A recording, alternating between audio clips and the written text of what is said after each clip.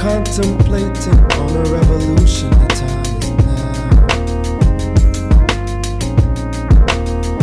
I just wanna be free. I just wanna be free. I just wanna be free. I just wanna be free. Okay. Another episode of the Things I Wish I Knew About Money podcast. I'm your host, Camille Smith, and I have a special guest for episode 69. Ayo. No. Ayo. I'm not going to start. This is a PG episode. Okay. As much as we want it to be. But I want to introduce a special guest, because I love having special guests. My big friend, Shayna, from, oh my gosh, since when? Service? Yeah, middle school. You're in grade 7. Oh. Because, that soundboard is no longer here with us, but I can still make the sound. But dang, grade 7? Yep. Years. Let's not reveal our current age. I'm not gonna expose us. Even though people know how old I am. But okay. I'm not gonna expose us. My gosh, I just thought about that. That's a really long time ago. But it's funny because even though we went to the same middle school and same high school, we, distance off because university, college, and all that stuff. Yeah. But then how did we link up again? 2015. I'm at work, working in a call center. I look over and I'm like, who is this person that they just hired? She looks so familiar. That's so crazy because I was like, "Hey, Shayna Wagwan," and it was years since then, right? Yeah. Since high school graduation, we hadn't seen each other, really spoken to each other. And then boom, 2015, you walk through the doors. And I'm like, what? Oh, for us. And then it's a joke because just the other day, I won't expose us too much. On the weekends, we used to relax downtown and stuff and have a drink or two. I'll say a drink. Definitely. After work, yeah. It's a funny story. To celebrate my mom's birthday, I went back to that bar and I was like, yo, the price gone up. That's inflation for you. That's why I just had to respectfully tell everyone, yo, price gone up. Since every place has gone up, it only makes sense, right? Yeah. But I'm pretty sure you've evolved since that time. And all that good stuff, because I can see the background of anyone that is watching. You'll see the background as well. Tell us what you've been up to since then. So since 2015, what I've been up to, I've been learning more about finances. I think it was 2020 during the pandemic. I had a couple of expenses, bills, credit cards that were piling up, and things were starting to change in my household. Money was becoming tight. So to be honest, the first person I reached out to was Camille. And I was like, girl, I need to start paying off this debt. And we started talking about different methods of how we can get them paid off. And I immediately went to work. I got my credit cards down and I still had a balance on one of them. And I started saving. I don't even know what I was saving for, but I just started saving. Fast forward, I met Harpreet Gill. And if anybody knows Harpreet Gill, she's an amazing individual.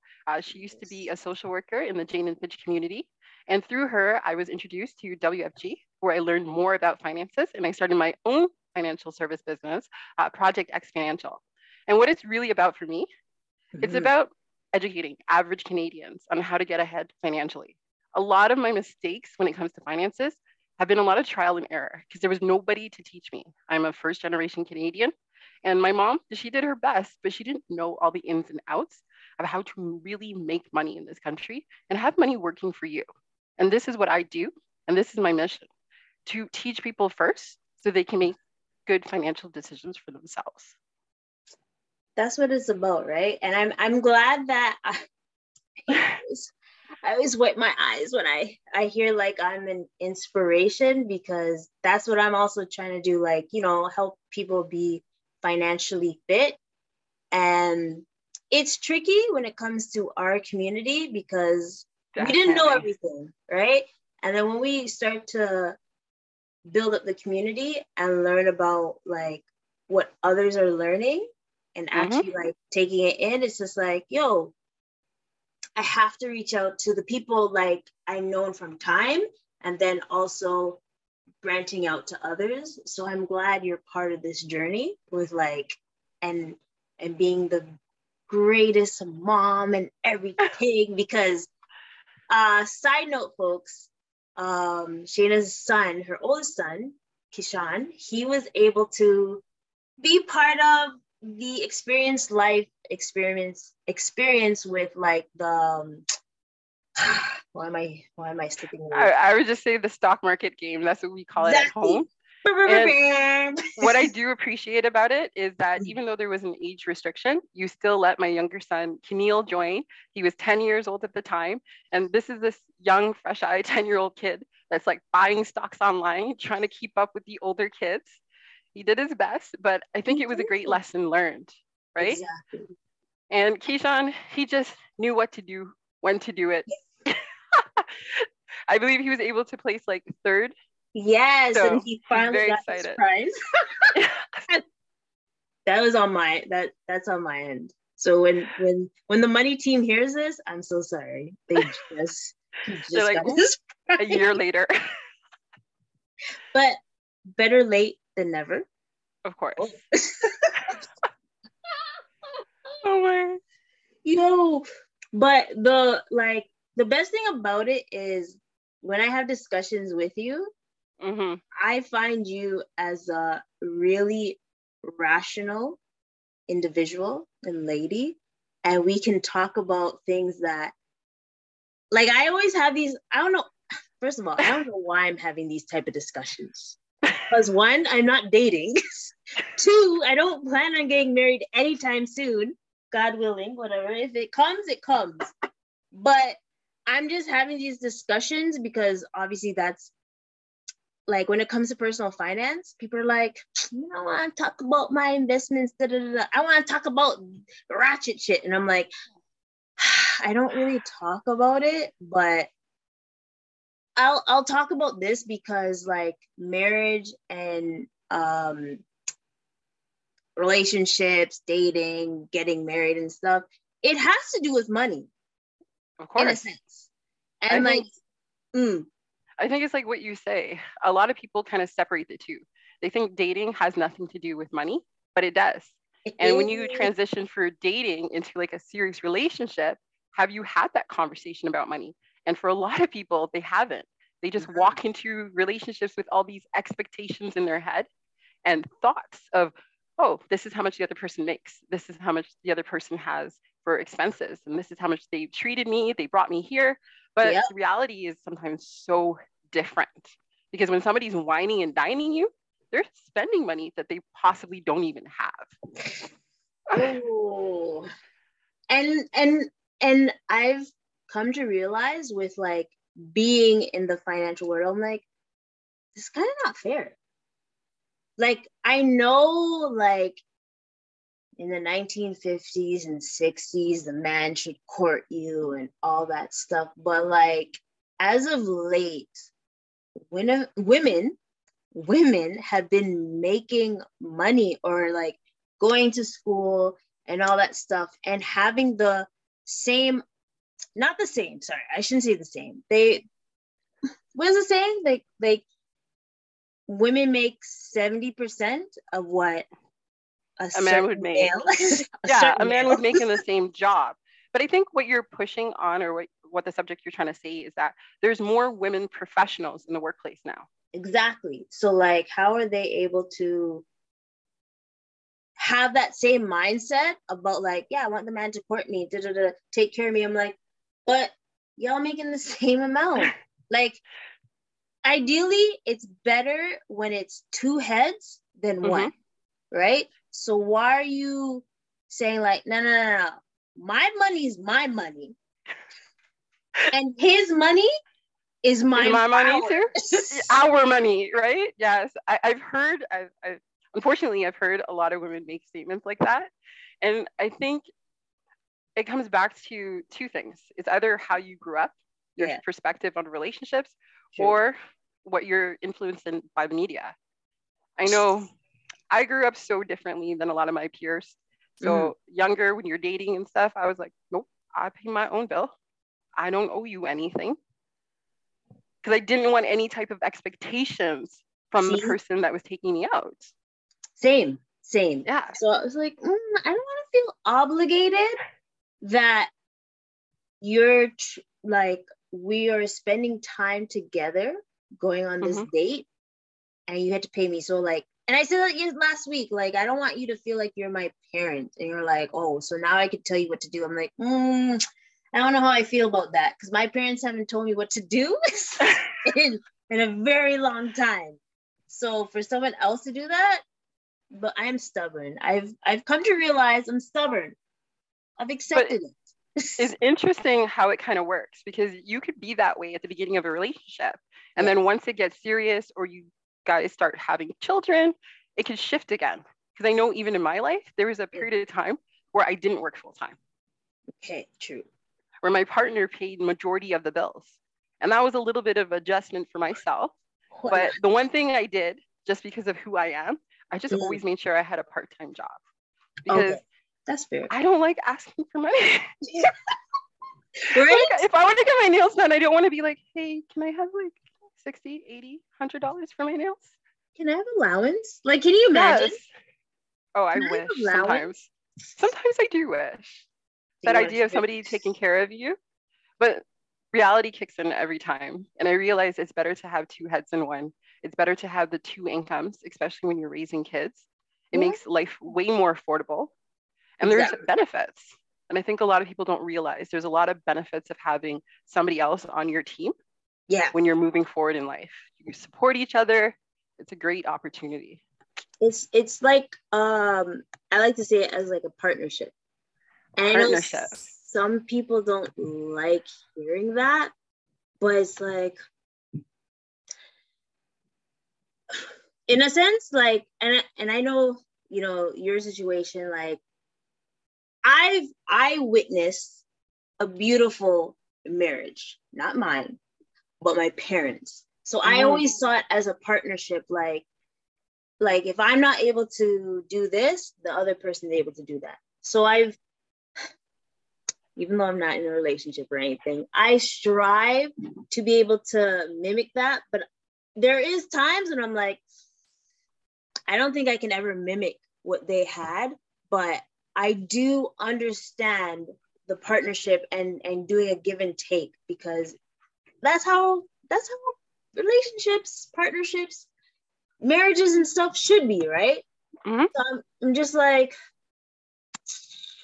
let me just ask someone that's actually in or like experienced, so I'd be able to understand, because there's so many things that happen in a marriage that I only know a part of it, right? But I'm hoping you would be able to explain more. Definitely, we can definitely dive deeper into that specific topic. You say it's a partnership. I think of it as a team only because when I think of the relationship, I've expanded my definition of that and I've added children. So then it becomes a team. But definitely partnership is the word, especially at the beginning.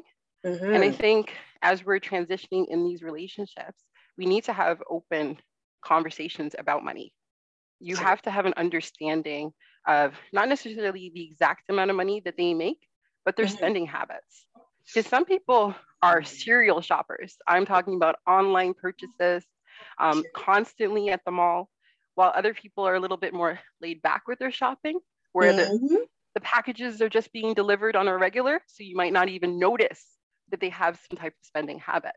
And then, are they a person that's always looking for opportunities to make more money? Like, are they driven? Are they looking to grow themselves? Things like that, I think people look for. I know myself. When in relationships, it's not even if you're driven or if you're focused or how much you make. At the beginning, it's just what do you bring to the table as a guy?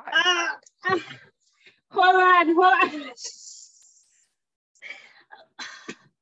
When I hear that question or statement, I don't know how to feel, because I'm like, fam, like, and I shouldn't say fam, so let me be fair.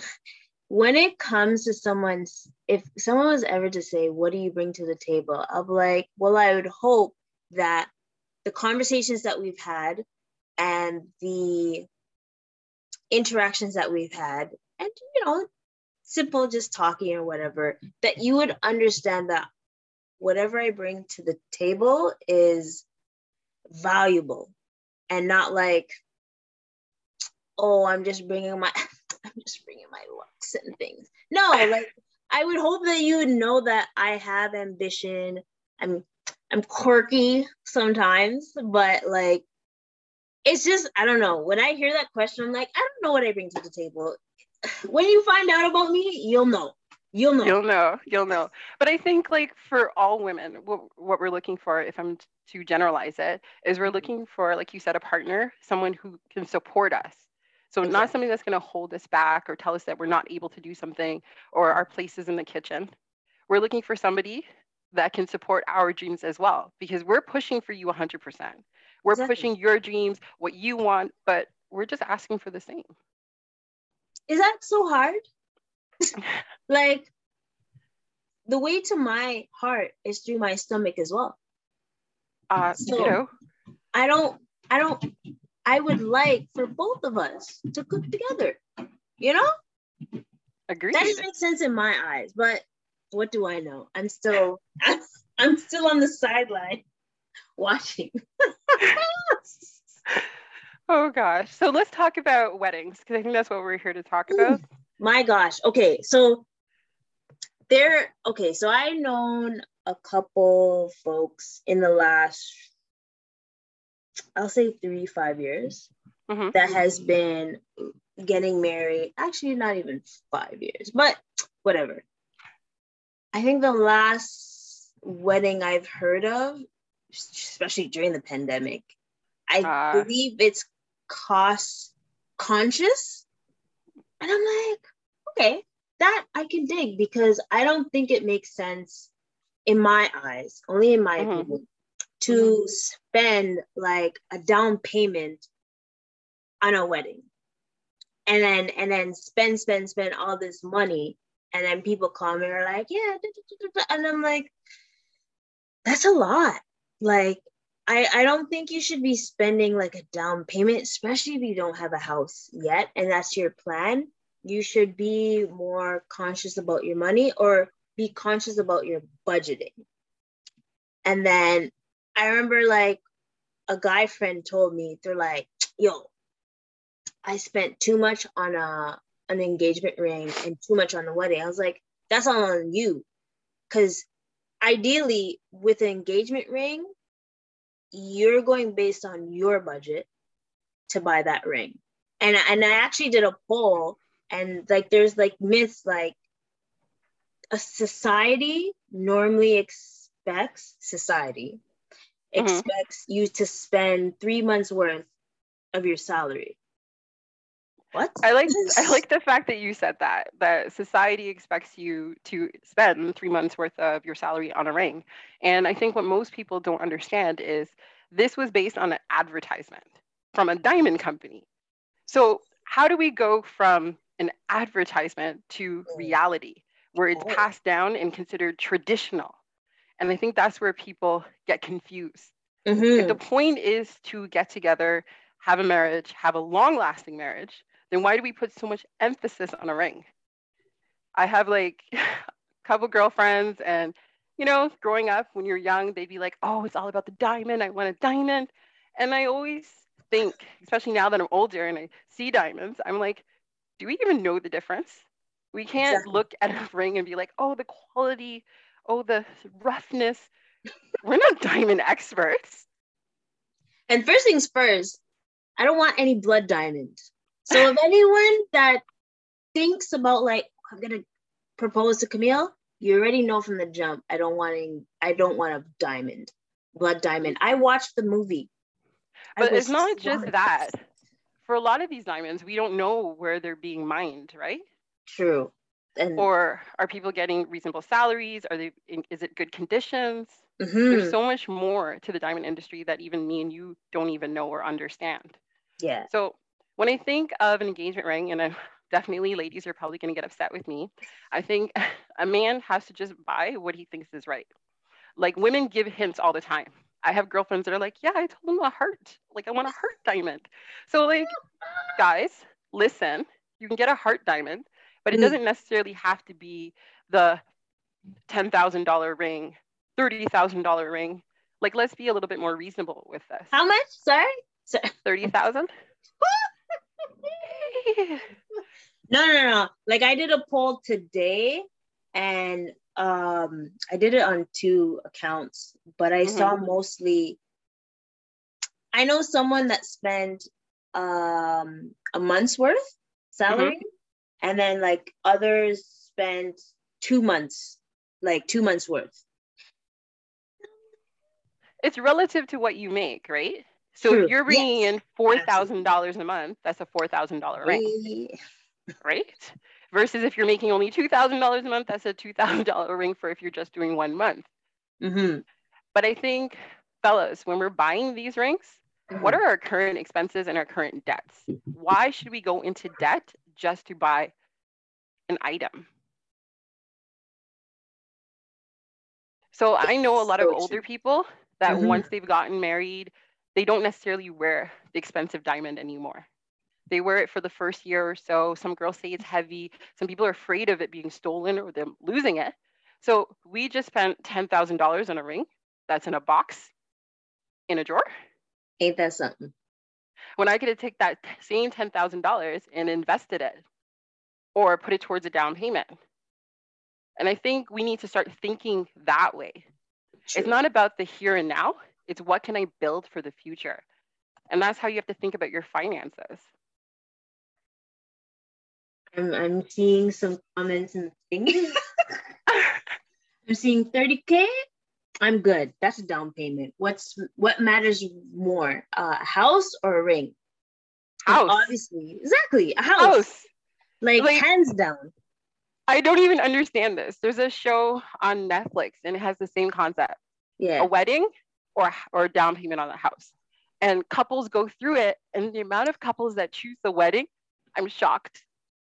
I'm completely shocked. You see, I'll tell you a personal story. When we were getting married, we put ourselves on a budget. 10K. 10K was how much we wanted to spend. That's it. So I know it might be hard to do a 10K wedding now, but this was back in 2014. So inflation wasn't what it was now. Inflation gone up. But definitely it made us reduce our guest list, and it made us focus on people that were more important to us. And we took this opportunity to flip it because we were saving. I'm just checking to see my invite. You had to have been family. You had to have been family to cross that door, or like close friends, almost family. We rekindled after. It's okay. Yeah, 2015 after. But 2014, going into this wedding, we knew we wanted to spend 10,000. And then we thought for a second, okay, we don't want wedding gifts. We've been living together for over 10 years at that point. Okay. We already had 2 kids. I don't need a new toaster. Sorry. So what did I want? I wanted monetary gifts. And I put that on my invite. Ladies, don't be afraid to put that on your invite. It's a new world. Monetary gifts are a must. So we started saving. So we saved about $15,000 in a year. Nice. And that's possible. That is, in a perfect world, it is manageable. Because what, 15,000 in a year? And I'm doing the calculations as we speak. In a year. 15,000 in a year. $1,250 for some people. $1,250 a month that you can save. And especially when you love someone and you're willing to make it work and sacrifice. you'll be able to save that $1,250 because I'm pretty sure there's things that you spent like $500 or $600, and you're like, okay, I could save a little bit more for the wedding, right? Well, So no more lunches out, less date nights. Like there was compromises because when Yeah. you're on a mission and you want to save, well, I know for myself, nothing else matters. It's just X amount has to hit the account every single month. And if I can't make it in my 9 to 5, I got to find a different way to make it. Like if I think back to then, that time, I think I was cooking, when I cooked dinner, I dish out an extra plate of food for his friend at work. And I was like, yeah, go collect my check. You got to do what you have to do. And I think that's the main focus.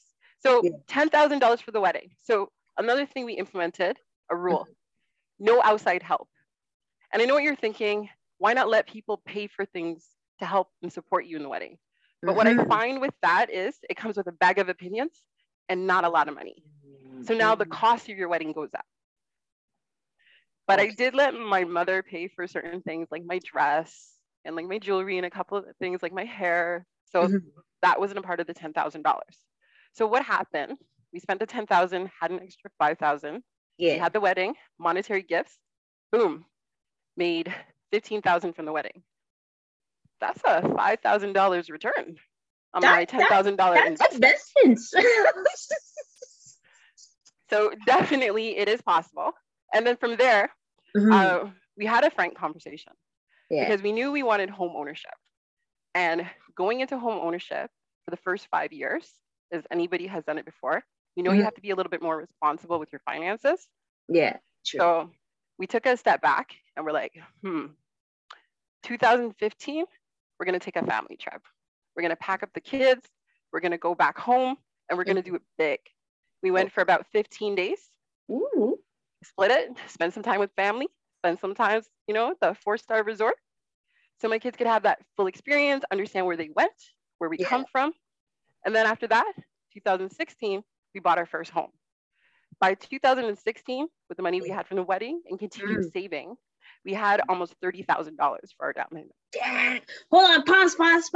Folks, ladies and gentlemen, I want you to hear the strategy with this. So instead of, even though you guys didn't, you guys didn't have a house at the time, you made sure you had a affordable wedding enough to like have a plan and to get a house eventually, especially. Yeah. But missing the house prices as of late.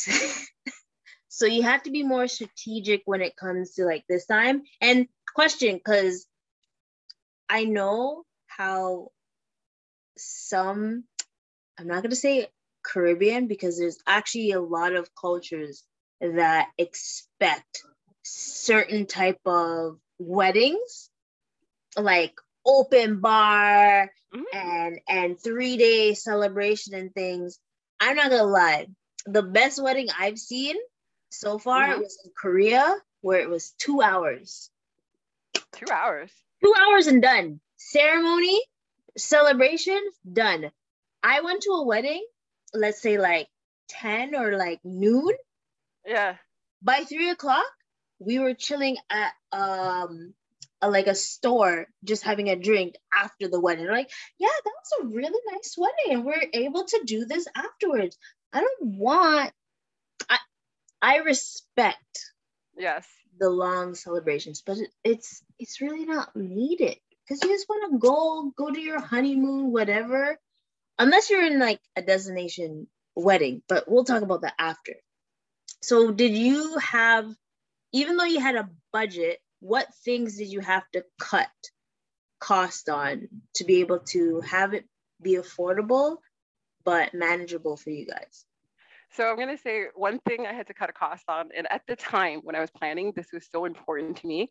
I wanted a specific type of chair for the tables. Like, how silly is that? Like, now looking back at it, I'm like, Shayna, seriously? But I had to give up these specific types of chair and just get a regular chair with the chair covering. So that was something I had to give up. I DIY'd a lot of things. So I created my own centerpieces. Okay. Yeah. I've seen that before. And I introduced myself to Michaels.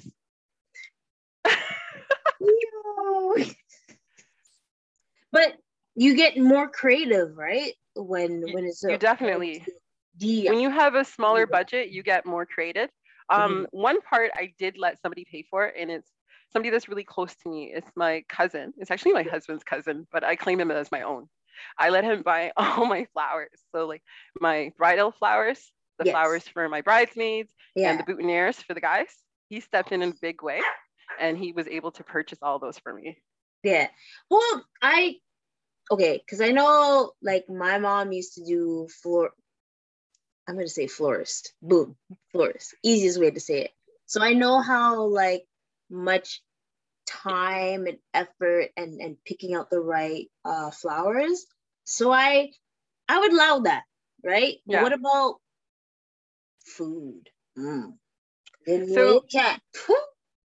it's funny that you say food because food became a big argument within the families. Because being of Jamaican descent, everybody wants to eat West Indian food at every single wedding. But me and my partner at that time, we were like, no, we're going to go with the venue menu. And we picked out this Greek menu of things that we know people know we're used to eating. We like Greek food. Who doesn't like a good Slovaki? And if I'm giving you an open bar with that, please. Oh, there's please. open bar too? Well, Yes, where my rice and peas then? So I think it was a little bit of an uphill battle at the beginning, trying to tell our family members that no, there's not going to be no jerk chicken, but there's going to be Slovaki. We did the whole fruit dessert and everything else. So it's not that they were missing anything. And as my partner says all the time, you eat it every day. One day won't kill you. So to the ladies and gentlemen that, especially if you are Jamaican descent or Caribbean descent, yeah, there's certain things the older, and I always find that it's the older generation that they see what their mind is as a traditional wedding or like how they want their wedding, and they want to see you have your wedding. Yep. Duplicate. They want to see this, that. Like, are you spending? Are you putting the money in? Because if you're not, I don't want to hear it. So, but if you are, I bring some rice and peas and stuff. Because I actually went to a wedding. I'm not gonna say recently. What, 2020? Yeah. Yeah. Before. I'm gonna say this gentleman was very, very wise. Oh. He got married on February 29th. Oh wow. You're a very wise man, sir. And I'm not gonna boost your name right now, but he actually had like he used to work at a place when they were able to, I'm gonna say, donate the food. So he was able to cut costs with that. So we had the rice and peas, jerk chicken, and all that stuff. But when you have a anniversary every 4 years, can't complain. Can't complain. Can't complain. Very wise man. But I'm glad you're able to, because I always find like an open bar is very like costly. But I know people want to celebrate and be there and all that stuff. Maybe so what I find with the open bar, it's all about your guest list. Because it's based on how many guests you have. So the smaller the list, the more opportunity it is to have an open bar. We had about 75 people. So in the size of weddings, this is considered small. And then another way that we saved money, we utilized our friends' skills.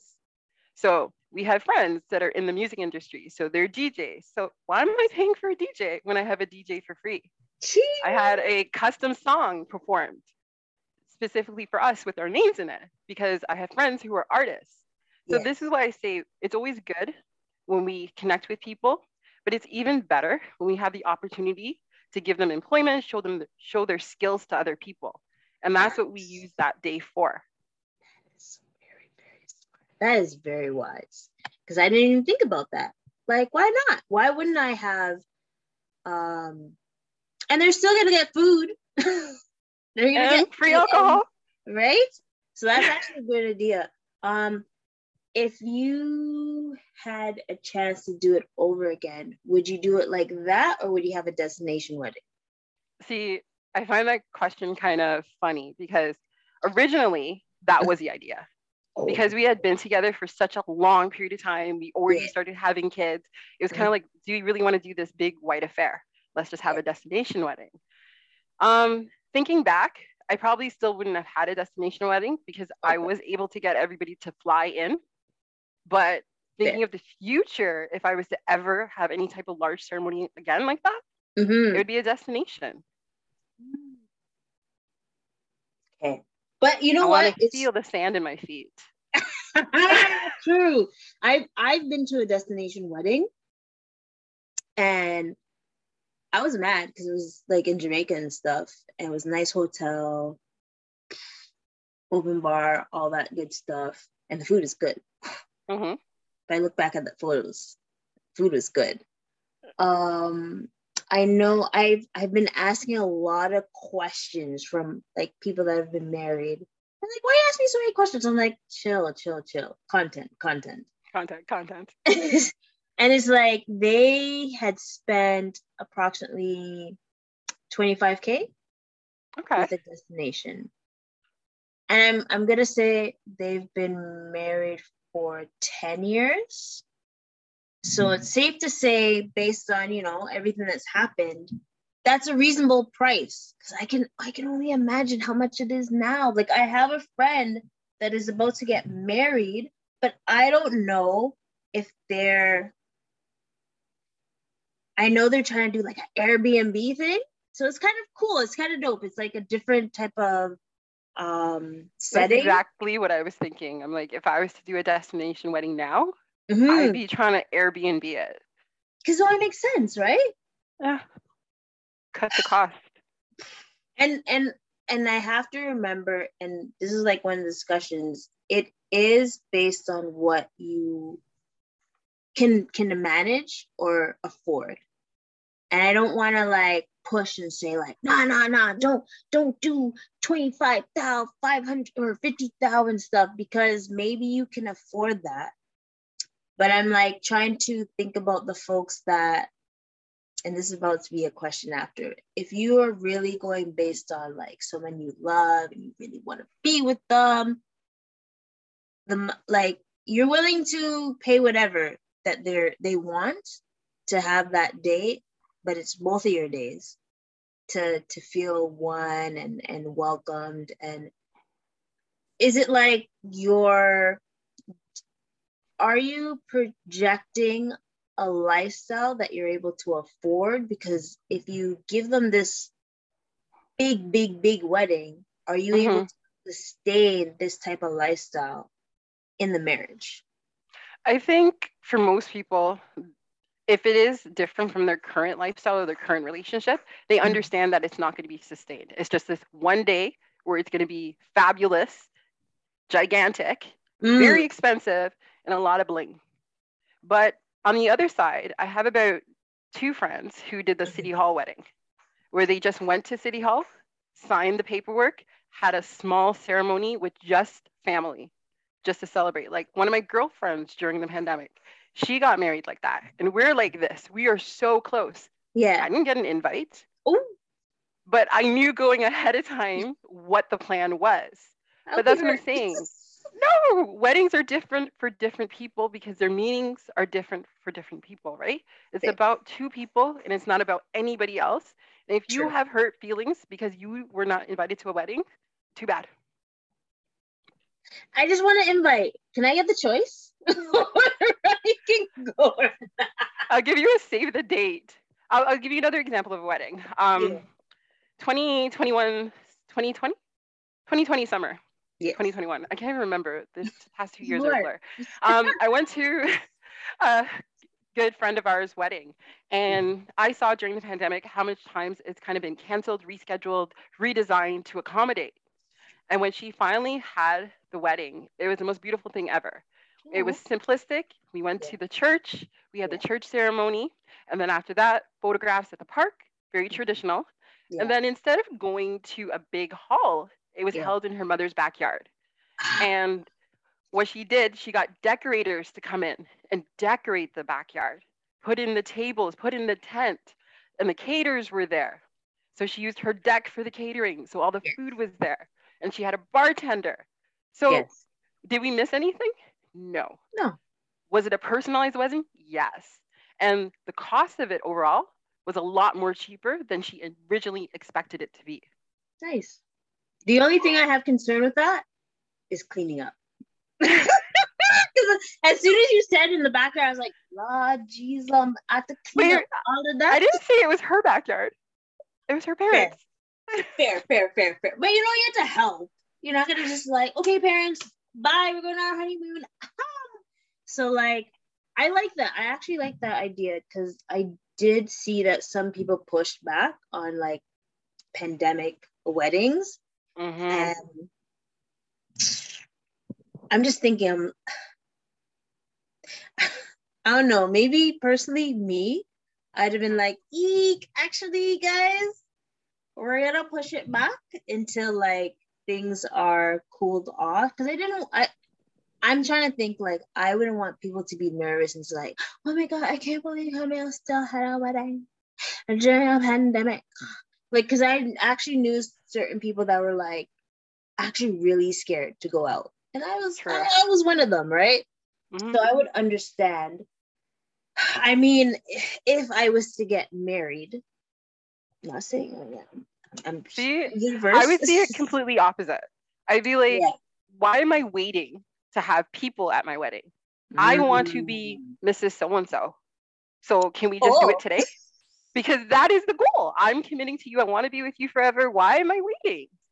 Ooh, good question. I'm glad. So I know there's a lot of people.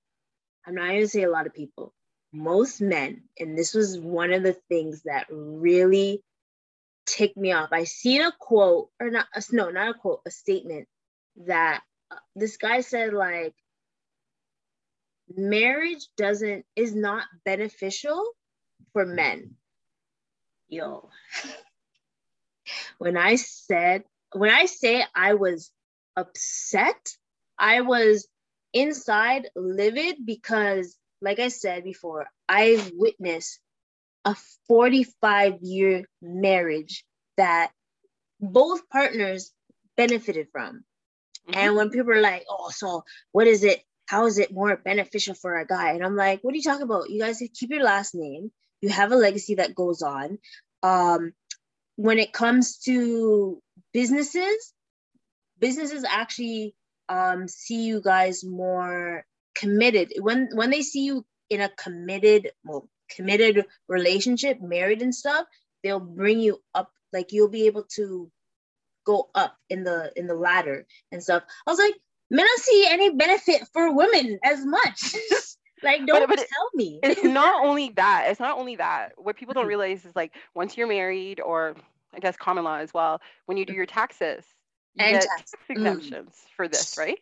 So even I've had it on my end. 1 year, maybe some of the expenses that we're writing off goes towards me. Maybe the next year they shift towards him. And the whole point, income splitting, right? And the whole point is that at the end of every year when we do our taxes, ain't nobody got to pay the government. Because you offset it and stuff. Like, I was doing someone's taxes the other day and I was like, that person gonna pay a lot. Hold on, let me move this over here. So this person will get like a little refund, but this person will be able to offset. Yeah. So I know a lot of people are like, oh, what is it? How does it benefit? I'm like, fam, taxes. I remember listening to a podcast and they're like, I don't care about validating my love life or marriage and stuff. I care about the benefits you get for the government. The government caters to married folks. So whoever wants to get married. It's a great tax exemption. I'm joking. But there are benefits. But I'm not sure. Like, I know when it comes to like common law, it's similar, but I don't know if it gives you the same benefits as a married couple. And I don't know. I'm on the fence because like I had a friend that said like, yo, most people are gonna be common law in the years to come. And I'm like, I guess, but I know why people get married with like the benefits of I don't know, because it's mostly the states that this happens. Like there's a saying like if a loved one goes into the hospital, you can't even go in with them unless you're the next of kin. And he's like, yeah, I'm the spouse and stuff. Like, oh, I'm the friend. Chill. It's true. Chill outside. It's true. Who do they contact when they're ready to pull the plug? It's the next of kin. It's the spouse first. The spouse always has first right to everything, and then after that, it's the next of kin. Yeah. So it's like, would it be more beneficial to be married to someone, or is it okay with being like having a life partner and being common law? I mean, it depends. It depends. Like the way I see it, at one point there was 100% a benefit to being married for everybody. Yeah. And then the government came along and created something called common law, which shifted a lot of the differences between should I get married for these benefits and what benefits do I get as a common law person, right? Exactly. Partner. So a lot of it is exactly the same, but where it kind of differentiates is when it comes to death. So if two people, they're in a committed relationship, they're married, and one passes away, what happens to the assets and the things in the other person, in the deceased person's name? When you're married, you have all rights to everything. Sure. When you're common law, and let's say your ex has kids from a previous relationship, he owed some back stuff, it kind of gets a little bit more complicated. Wow.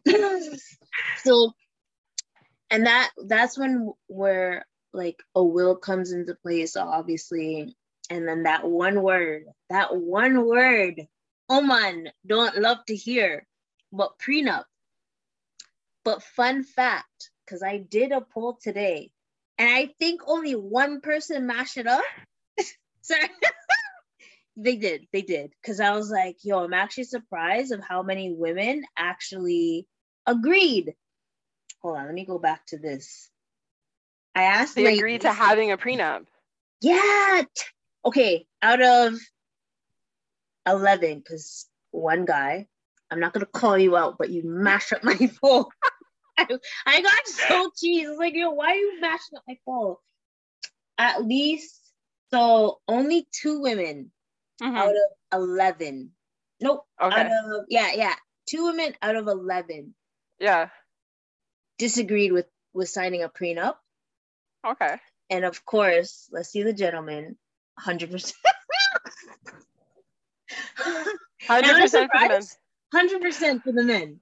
So I'm not surprised. This is what I say. Like 10, 20 years ago, a lot of females would feel offended about signing a prenup because the idea was that you were going to get married and somebody, a male, was going to take care of you for the rest of your life, right? Now things have changed. Like you said, there's a lot more women in the workplace. There's a lot of more female professionals. So a lot of women are making their own bag, right? Exactly. So maybe they're the ones that don't want to share when they get into a committed relationship and they're talking about marriage. I'm not gonna lie. Because I think a lot of people get the misconception of a prenup is that, oh, that person is gonna take half. No. You can lay it out how you would like. And I always said this, and maybe I'm a sucker, and I'm gonna say it, I'm a sucker I'm a hopeless romantic in heart, even though I'm single and stuff. But if I was with someone and they invested time, ideas, suggestions with me, I'm willing to give you a part because you actually helped me become a better person. So why wouldn't I give you like something? And it could be like whatever. I don't know about the stuff before, unless we were talking before when I wasn't on the come up, but I am. And when we become one, and things are on the come up even more, why wouldn't I give you a part of that? Because you were there with me. You may not be shooting in the gym with me, Rick Ross, but you were there. The pillow talks and like, oh, this is what I really want to do. And you're like, yeah, you can do it. Da, da, da, da, da. It only makes sense. Like, you did not guess, you technically did it by yourself, but another person invested time and patience and all that stuff when you couldn't cook or clean. That person was cooking and cleaning. So you were able to outsource other things, right? So I never understood that. Yeah, I think what people don't get is that, like, if you're starting a relationship, I'm starting a marriage, right? I'm getting married, and I own 2 properties in my own name. Yeah. Let's say we were together for 10 years, and during that 10 years, we buy a cottage. When we divorce, it's only the cottage that's up for grabs. The 2 properties I owned prior to coming into the marriage are still mine legally, and I don't owe you half of that. It's only the wealth that's accumulated during the time of the marriage. Exactly. So what if a prenup actually says that during this time of a marriage, anything that I earn, develop, make has nothing to do with you. I mean, and it's only fair. It's only fair, but like, I can't see myself saying, whoa, those 2 properties you had before me, I deserve them. No, how? That doesn't make sense. But I like to say that I can be rational, and I think logically that whatever you had before me, you should have. That's why I get really, and I'm not gonna say, I get really, like, when people say, oh, what do you bring to the table? I'm not comfortable getting with an established man or whatever, and I have nothing to give as well. Because I want to bring, like, yo, I may not have a property, but I have like stocks and stuff, and I'm working towards that. I'm like, maybe we can work together and have another property. You could teach me the ways of getting a property, and then we would be able to make more, because 2 incomes is better than 1. Definitely. I have a male friend. I'm not using names for specific reasons. No names. He recently got married during the pandemic, and one of the things that actually I'm so inspired about him is that when he was younger, he bought his first property, but he doesn't live in it. He's used it as a rental property. So with the marriage coming up, I kept on asking, does she know? Does she know? Does she know that you have the property? Like, and he's like, no, because his idea and his perspective is this: what I own is what I own. Now going into the relationship, if we want to come together and buy something, that is fine. I will contribute. We will own things together. But anything I owned prior to is mine. That's a good question. Because he's older, like he's not going to have any kids anymore. Yeah. He's leaving everything to his nephews. So it's very important to him to protect the assets he had before the relationship, so he can pass it down to his family. I'm just thinking, like, imagine she's like, oh yeah, we have these properties together, and then all of a sudden you see another, no, because I'm not wishing anything on him, but like, imagine, like, she reads and she's like, oh, wait a minute, what are all these properties that I didn't know about? So then it's a good question. Is this a Liberty Village? Oh yes. Do you disclose, because I did ask this in a previous episode, like money talks and everything, do you disclose those type of things? Because one of my friends, Tashika, she mentioned, like, he has his account, she has her account, they have a joint account, and then a joint, like, savings account. And I'm like, I don't remember hearing about the joint savings where you can invest in stuff. So, like, yes, it dawns to me, should I mention those type of investments that I have? Because what mine is mine. Dang, that's a good one. Like, And then unpopular you know, answer. myself. Unpopular answer, I would say no. I'm a big believer of having the 3-4 accounts. I think everybody should have their own personal checking account where their paycheck goes into. But I also believe that we need a joint account so that all bills get paid during the joint account. And I'm a big believer of cutting it down the middle, depending on your income. Because if one person makes more, come on, it has to be equal. Yes. So when I say equal, I don't mean 50%, you pay 900, I pay 900, but I just make $1,000. No. I mean, it has to be equal percentage based on your income that's contributing to the household. And I believe every 2 weeks, there should be a deposit in the account based on your paycheck. So treat it like a bill. Just deposit the cash and you never have to worry about when the bills are coming out because it's automatically done. That's a good one. Because I remember, because you know how you always have like your IG friends and everything. You're like, oh my God, I love them. Especially with like personal finance. I do remember one of the ladies, like when she was married, that he was making more than her.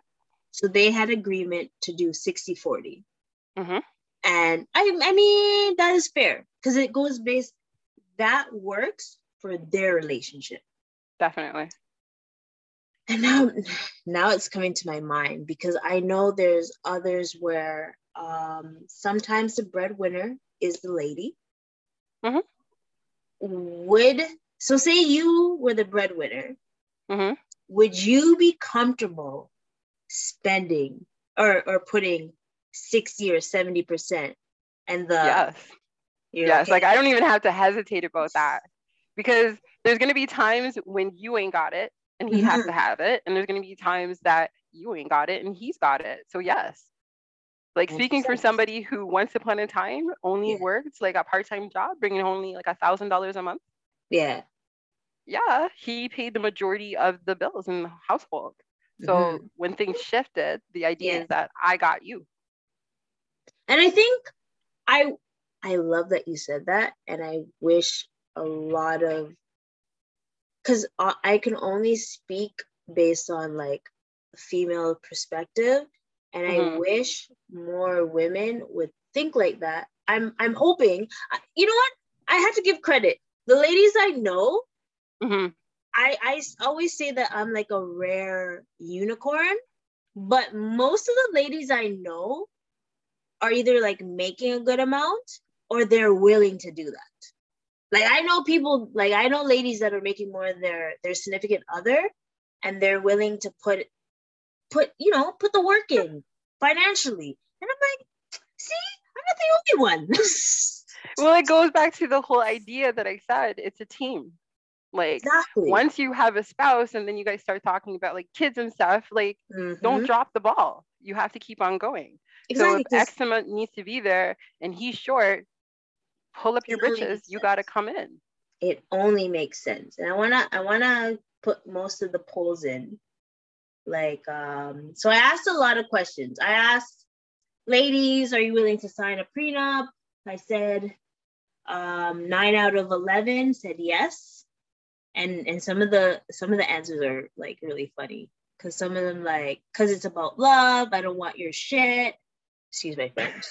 As long as it's fair for both individuals, because I love for love, not for money. Man, I don't want nobody money anyway. So I'm not here for what you have. I'm here for who you are.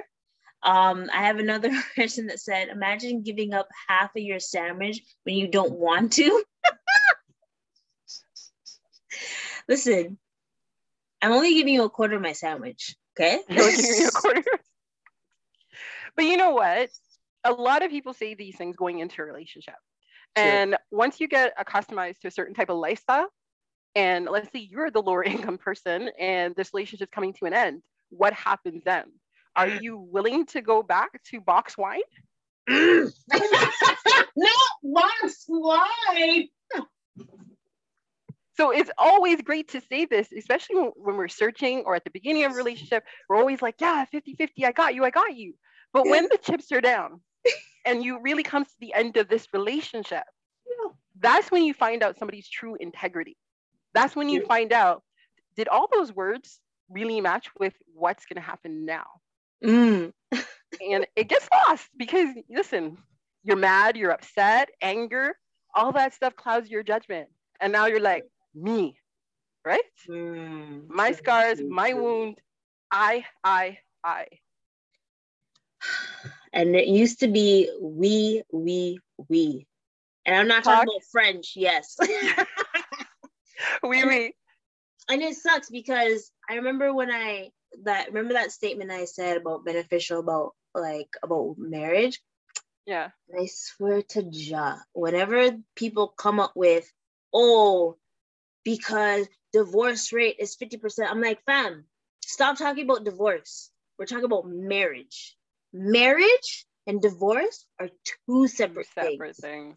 And I will say it first. And I think I told you, when it comes to marriage, men, and not all, I'm not going to say all, I'm not going to say, some men don't think long term when it comes to starting dating and stuff. They realize afterwards, like, oh, I'm really feeling this lady and I want to get married to her. And I'll say most women, not all, but most women, their end game is marriage.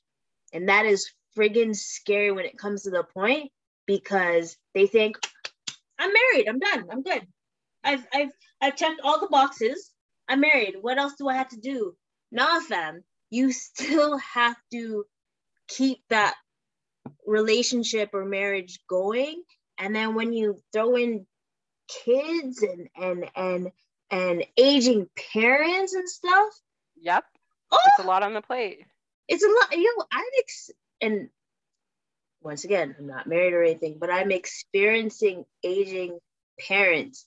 And it's no joke. Like, are you able to handle that? Because you're not only handling your parents, but you're going to be handling their parents too. And are you able to, as when you have two families becoming one, are you able to handle that?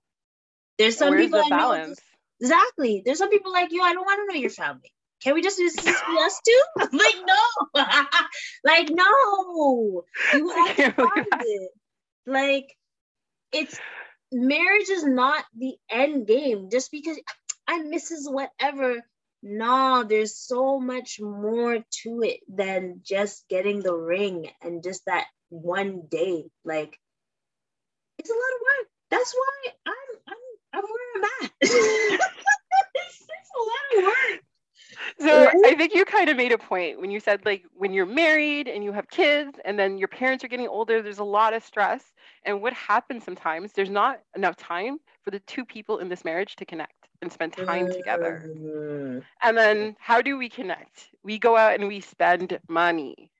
So it's finding alternative ways that we can connect, spend time together, quality time, that we don't necessarily are spending all that money all the time, right? True. And what I found, it's the small things that really make a difference. Like you said, cooking together.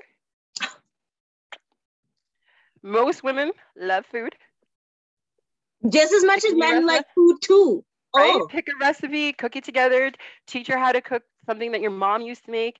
Maybe you guys try something brand new that neither of you guys have tried. True. But like small things. Like I'm a big fan of, let's go bike riding. There's a lot of trails where I live. Hop on that bike with me. Let's ride down to the beach. Let's watch the sunset. Like there's so much other things that we can do together that doesn't cost money. That's true. Go back to what happened when you guys just got together and all that good stuff. And I think there was a meme I think you posted it on your IG. Even though I disagreed with the guy, you can't have intimacy and not like be friends. And I'm like, you can't have intimacy and not be friends? I'm trying to remember the dang thing, you know. It was a white guy that said like, I don't want to be married to my best friend. I want to be intimate with the person and then keep it going. I'm like, but at the end of the day, when, you know, our looks are gone and things, 30, 40 years from now, you want to have a best friend? I want someone that I enjoy being around. No, I want someone to slap my ass. I want intimacy. Oh, when I'm 80, I want intimacy. My friends are the ones that I don't pick up the phone when they call because I need some time to spend with the person I want intimacy with.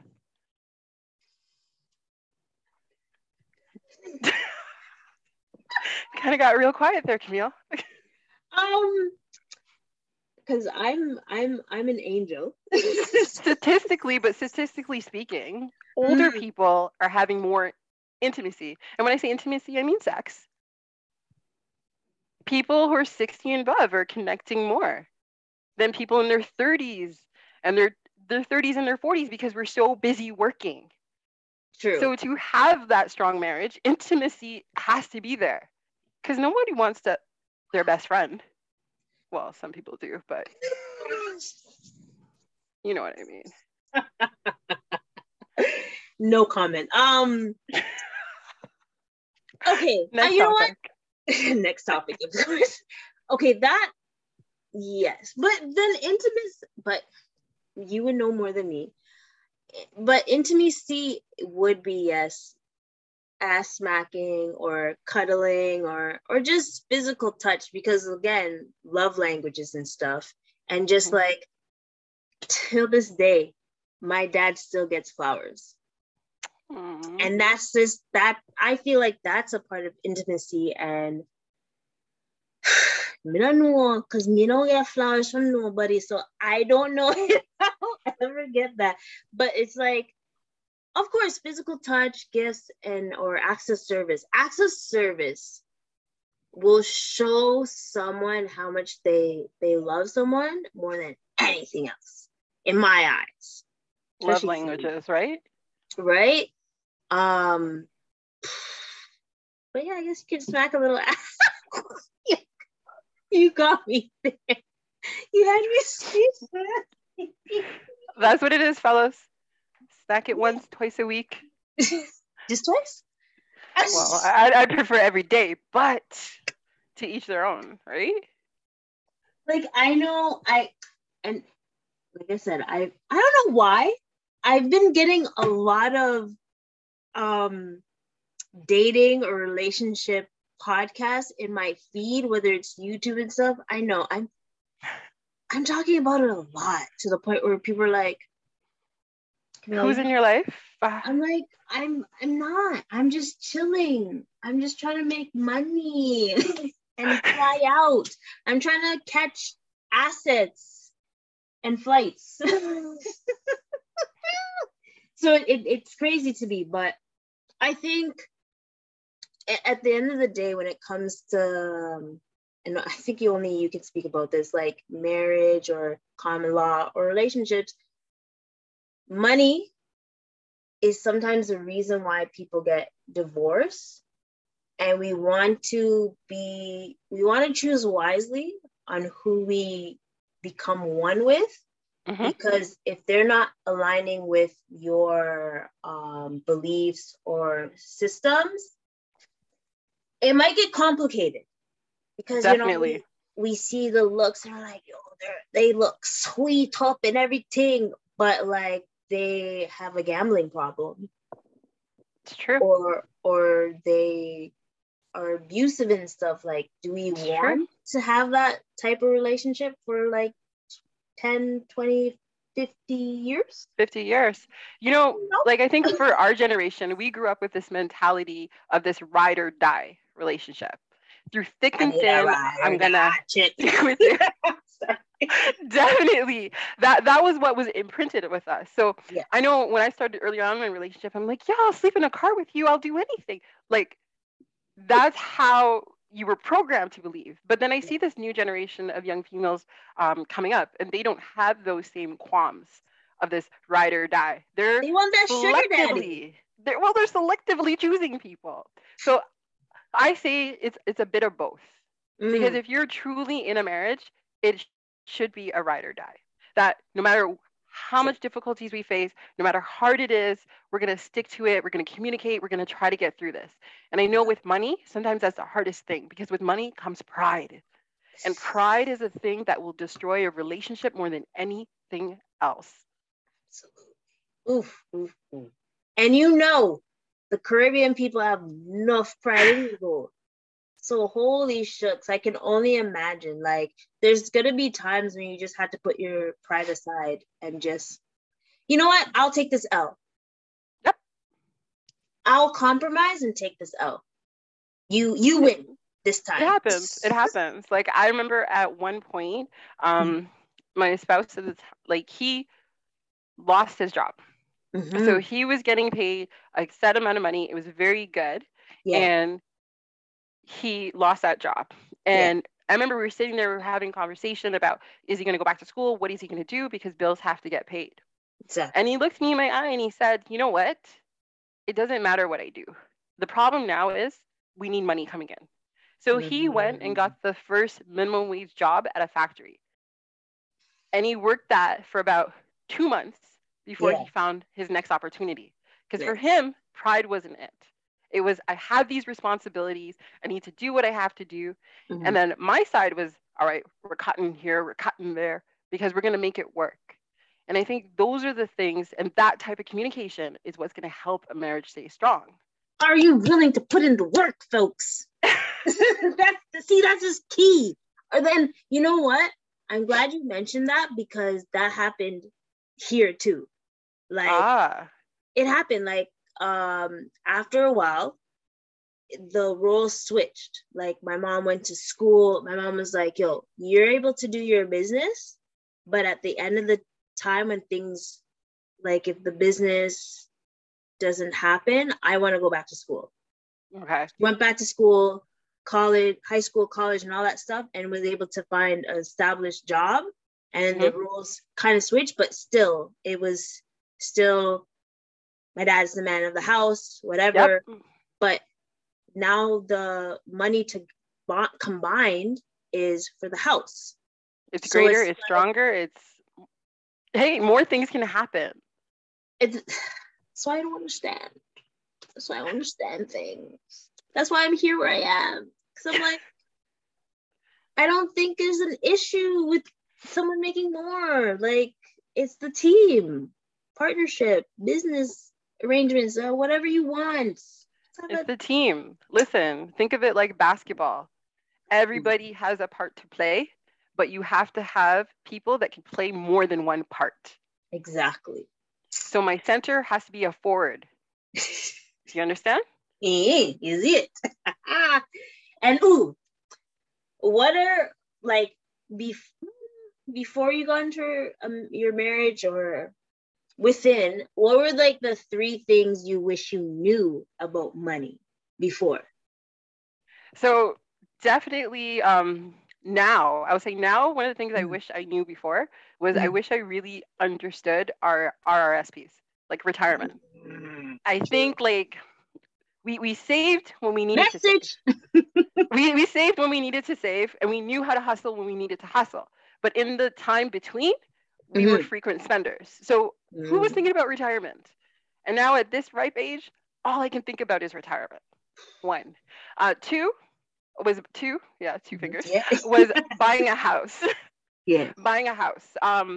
We bought our first house in 2016. And the whole process, I learned so much, but I was so disappointed in us. Because at that time, I realized I should have bought this house in 2000. Well, maybe not 2000, I was still in high school. But the idea is, I should have bought this house in 2010, 2009, because our income was possible. But our knowledge of what was in the market wasn't. We were only looking at one market, our neighborhood. And we were like, we can't afford this. We didn't understand what a down payment was, how much we actually needed for that down payment. Because if you had told me that same $30,000, we could have hustled that the first year that we lived by ourselves. True, because you didn't save 15,000 in a year. Yeah, in a year. So imagine when our money was more liquid. when the baby was smaller, when we didn't have two, what we could have created if we just had that knowledge and that mindset. So like for my kids now, I'm verbal diarrheaing to them. I'm like, nope, by the time you're 25, I say to my oldest, by the time you're 25, I need you to finish school, 2 years of work, save, we're buying a house. Because mommy knows how to, so we're going to do it together. And ain't nobody going to live in it. Ain't nobody going to live in it. It's called a rental property because I'm like, hey, you stay with me. I want my son to live with me for a long period of time. But we're getting off topic. We're talking about kids. But back to the... We'll talk about parenting and all that good stuff in another episode. But like, I love those are the two things. Those are the two things. The third thing, and it's kind of funny now because this has to do with what I'm passionate about now. It's life insurance. Like, life insurance is this tool that I never knew could like optimize and leverage my life and give me the opportunity to take loans for myself. So now I'm just like, listen, child, come here. This is what we're doing. Because we're going to set this up that in the next 10, 15 years, you're going to take the money out of this and we're going to start the next business. Yeah.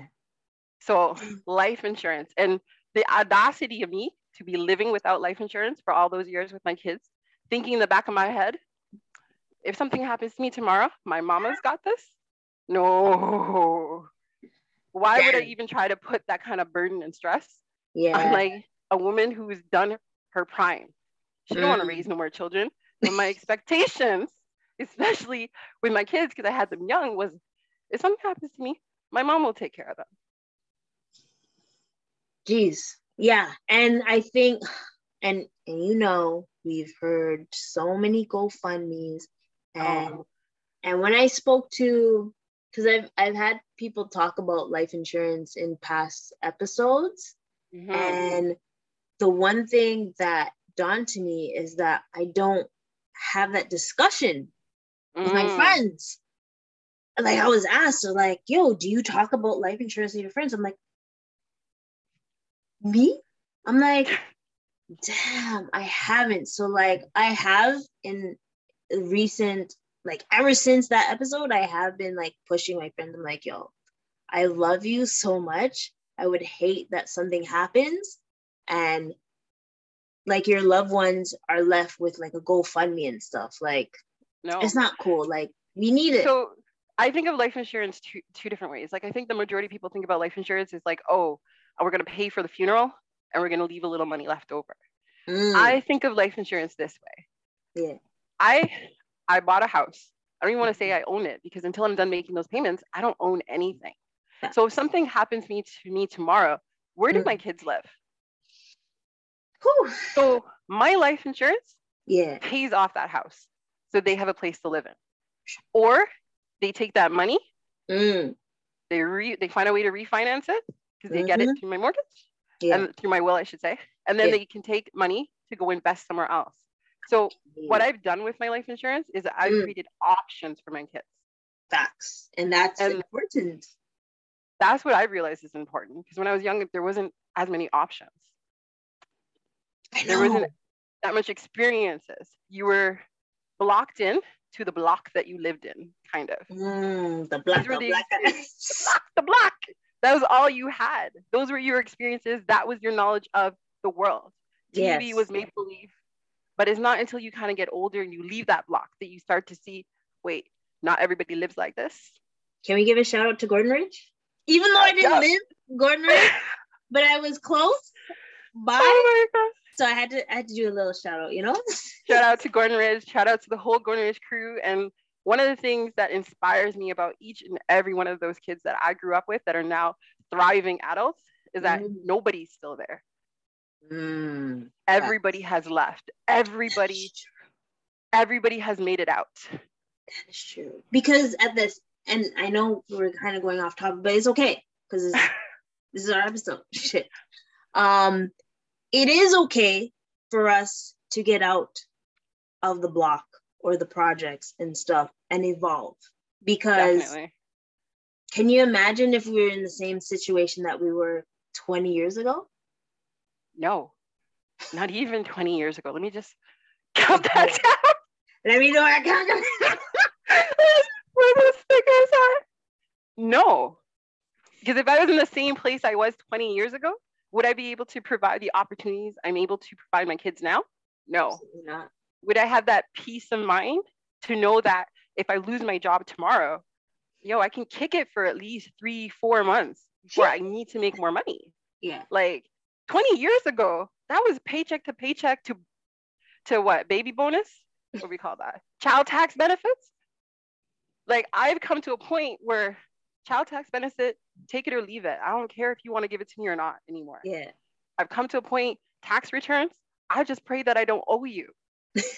As much. Was as it HST? HST, I haven't seen an HST check since 2015. What is HST? I know what GST is. Yo. And so all these thing, things, right? all these things I used to be like, oh my God, I'm not going to get an HST. What am I going to do?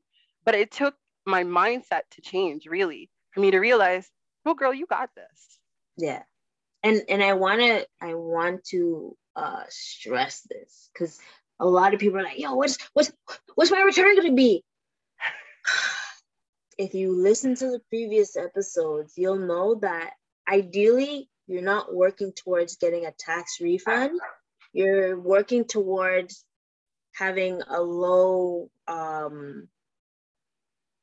owing tax, basically. Because, as more money, more taxes, yes.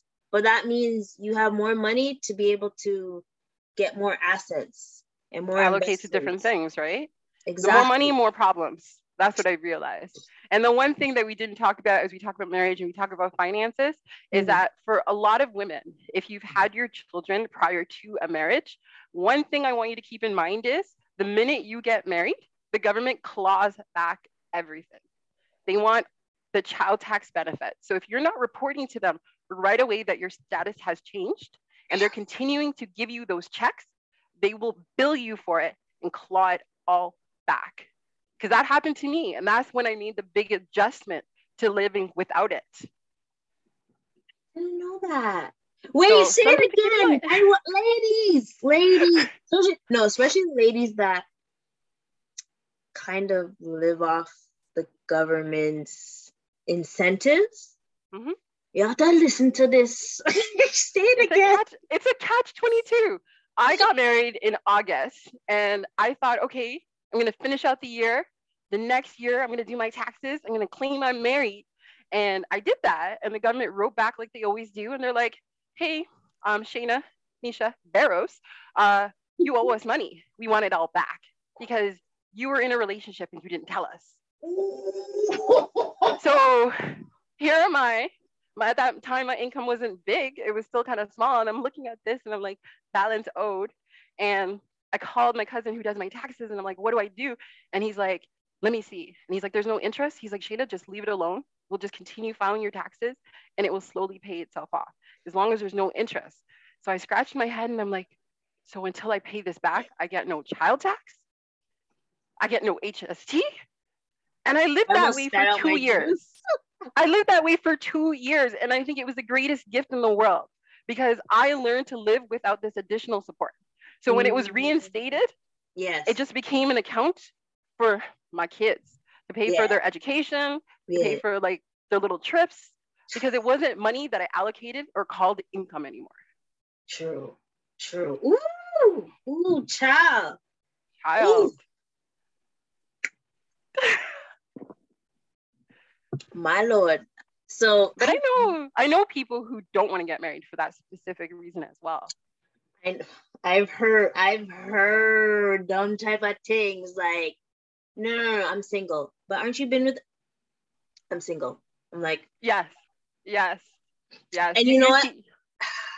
I don't like hearing those things. When I hear them type of things, I was like, send it somewhere else. I don't want my name on a tax return. That's that type of thing because my name. But I think it says more about your mentality. It makes me feel that you've already decided that you're going to just stay within this tax bracket.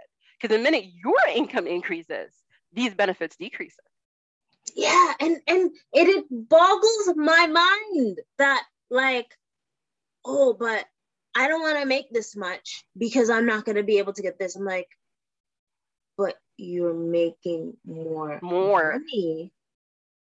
So that's a different Definitely, topic. you need to do an episode on the system and how the system can kind of suffocate people from advancing. But it boggles it boggles my mind because I know we've been going on for a good while because our conversations are just so excellent. So I am gonna wrap it up because I just booked the how long we're talking. But like, what are your next avenues and where can people find you as well? So my next avenues right now that I'm working on, I'm actually working on Project X Supports. So this is a project. This is a project that was kind of inspired with my younger son, Keneal. During the Christmas holidays last year, we were watching a lot of documentaries on YouTube. And we started watching documentaries about kids who have difficult journeys to get to school. So it sparked a conversation about how... You're muted. Oh, there you go.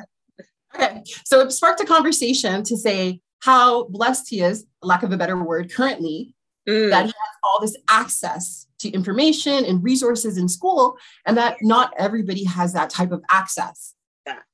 So I took it back and I took a minute to think about what I can do, how I can help another school. And I said, you know what, instead of going abroad or overseas, I said, let me go back to where my family started. Yes. So had a quick conversation with my mom, elementary school that she went to in Jamaica, got the contact of the principal out there, striked up a big conversation talking about what the kids need, how can I support.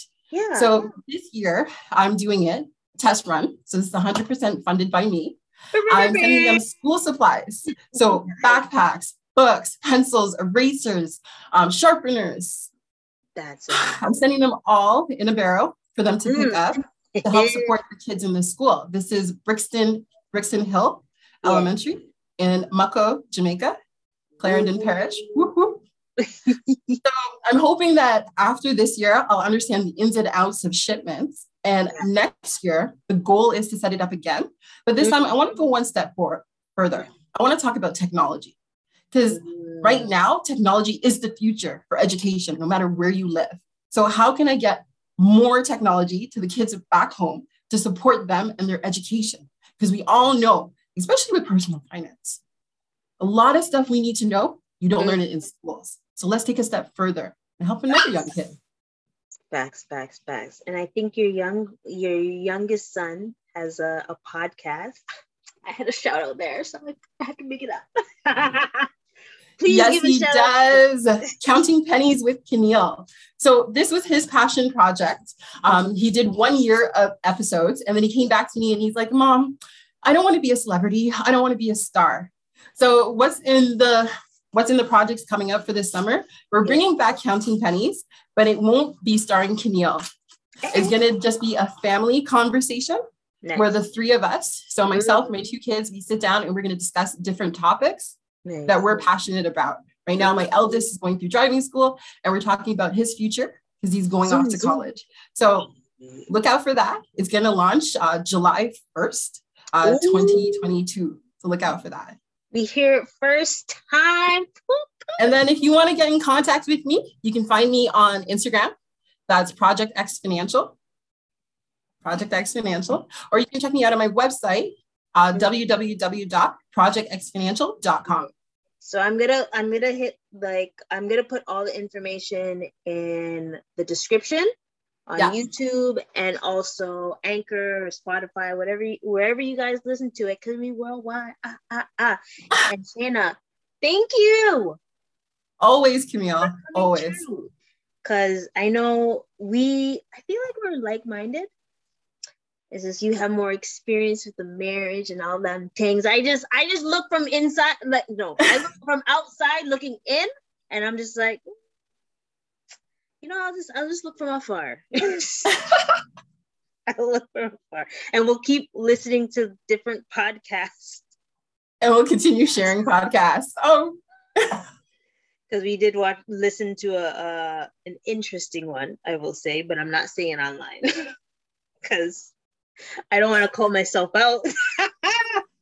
But thank you so much for coming. And folks, make sure you like, subscribe, share, tell a friend. Any newlyweds or common laws or long-time relationships, you need to listen to this because you have to compromise and all that good stuff, right? And make sure, because it's the 69th episode, make sure you smack some asses. Smack some ass. On that note.